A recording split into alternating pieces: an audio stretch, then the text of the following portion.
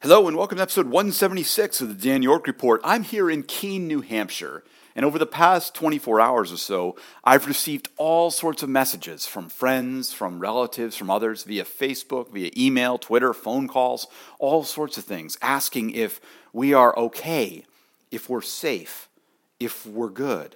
And the answer to that is yes. And while we've deeply appreciated all of these calls and the people reaching out to check on us and things, it shows the state of our communications and the channels and the way we are that people even inquire in the first place. Because, of course, the world has seen now, it seems, that Keene's Pumpkin Festival was this big riot, that there were students overturning cars, that there were students doing other things, that the police were out in their riot gear, that they were arresting people all over the place. It was, destruction, mayhem, chaos. The reality is it was nothing of the sort for those of us who were here. I went to the Pumpkin Festival multiple times. On Friday, I was down and back. On Saturday, we were there with our family, roaming around. Our kids were in the Pumpkin Festival parade that happened in the morning. Our youngest daughter was. We were roaming around, eating fried dough and maple cotton candy and hot dogs, bratwurst, all the kinds of things that you would have at a kind of fair and festival.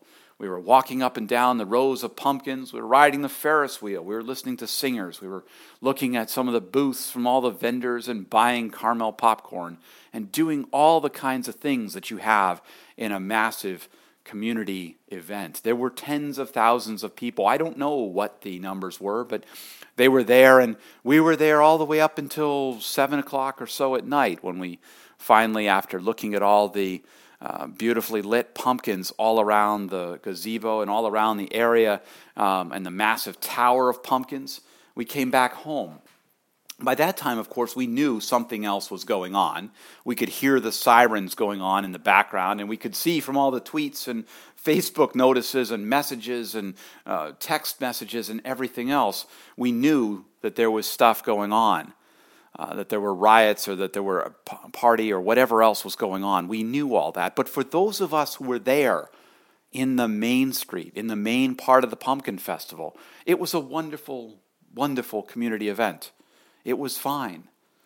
A couple streets away, though, it was not fine.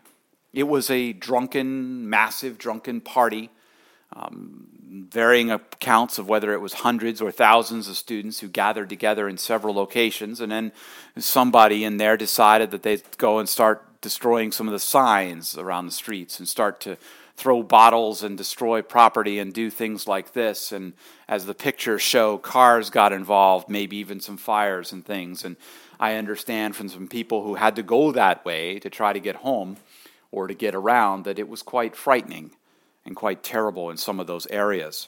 But the main Pumpkin Festival was perfectly fine. We were oblivious to the true sense of that, other than hearing the sirens in the background, the being contacted by everyone. In the aftermath, of course, none of that mattered. What is shown to the rest of the world, the story, the narrative arc that everyone else has heard, is that there were riots and mayhem and chaos and destruction, and that all of that was happening, and that this was the experience of the Pumpkin Festival. Unfortunately, it was the global experience, what people are seeing. They don't get to see the beauty of it. They don't see that except for the pictures that some of us posted, but even those are overshadowed by the photos that are being posted and shared around on social media.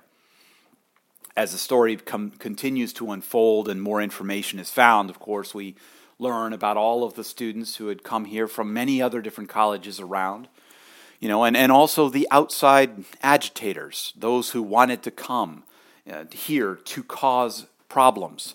Somebody was quoted in one of the paper articles as saying, "Yeah, I came here to revolt. Revolting against the cops is fun.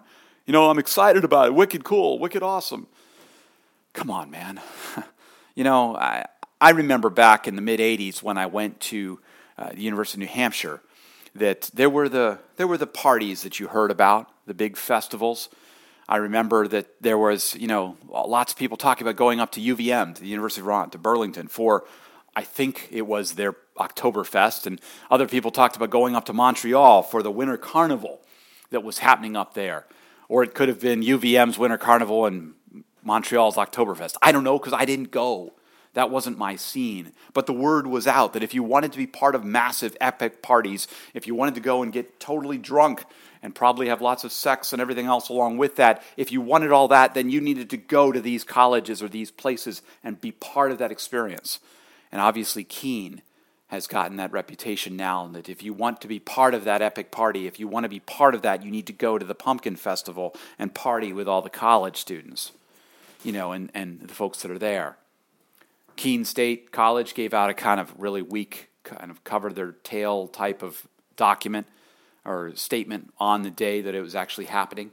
Hopefully they'll toughen that up and show with some action about what they can really do. And if there are students that were identified as being part of this, I hope they are severely punished, because this was just absurd. I sit there and I wonder, and I sit there and I say, what is it that causes kids to... I get the desire to party, desire to get together and try to do that. Hello, that's always been part of things. But the destruction of property, the desire to revolt against the police, to do that, is it really the case that there's just nothing else to, have meaning for, that you need to fight against the police is the idea of fun? I don't know. It's just a bizarre concept to me that this is what we've come to, that the destruction of property, the destruction of people's cars, the destruction of stuff around that is fun.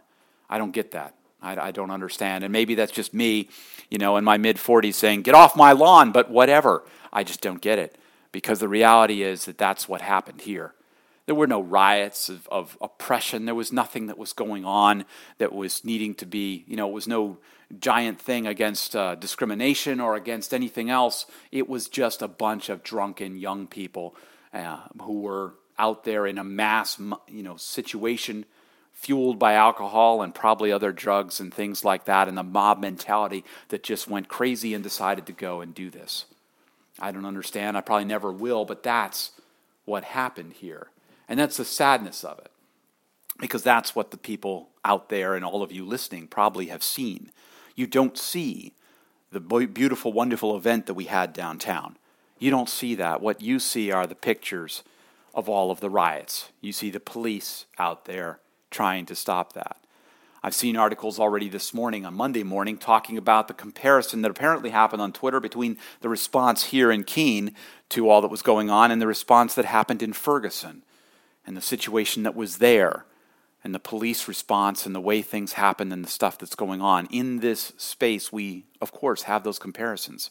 A bunch of drunk white kids up here going and rampaging and being all arrested. And out there in Ferguson, a bunch of people, a lot of them of different colors, rioting and doing their own thing and having a much stronger and harsher response. Maybe it's the fact that Keene State's folks learned a bit from what happened in Ferguson and had a different response. I don't know. Maybe it is discrimination. I don't know. But I do know that that's the face that we now in Keene get to have on our beloved Pumpkin Festival. Who knows, when the costs come in from all of this that's going on, it may be the last Pumpkin Festival we ever have, which is a sad commentary on what happens, because the organizers and the people here put in a huge amount of work to make truly a wonderful festival.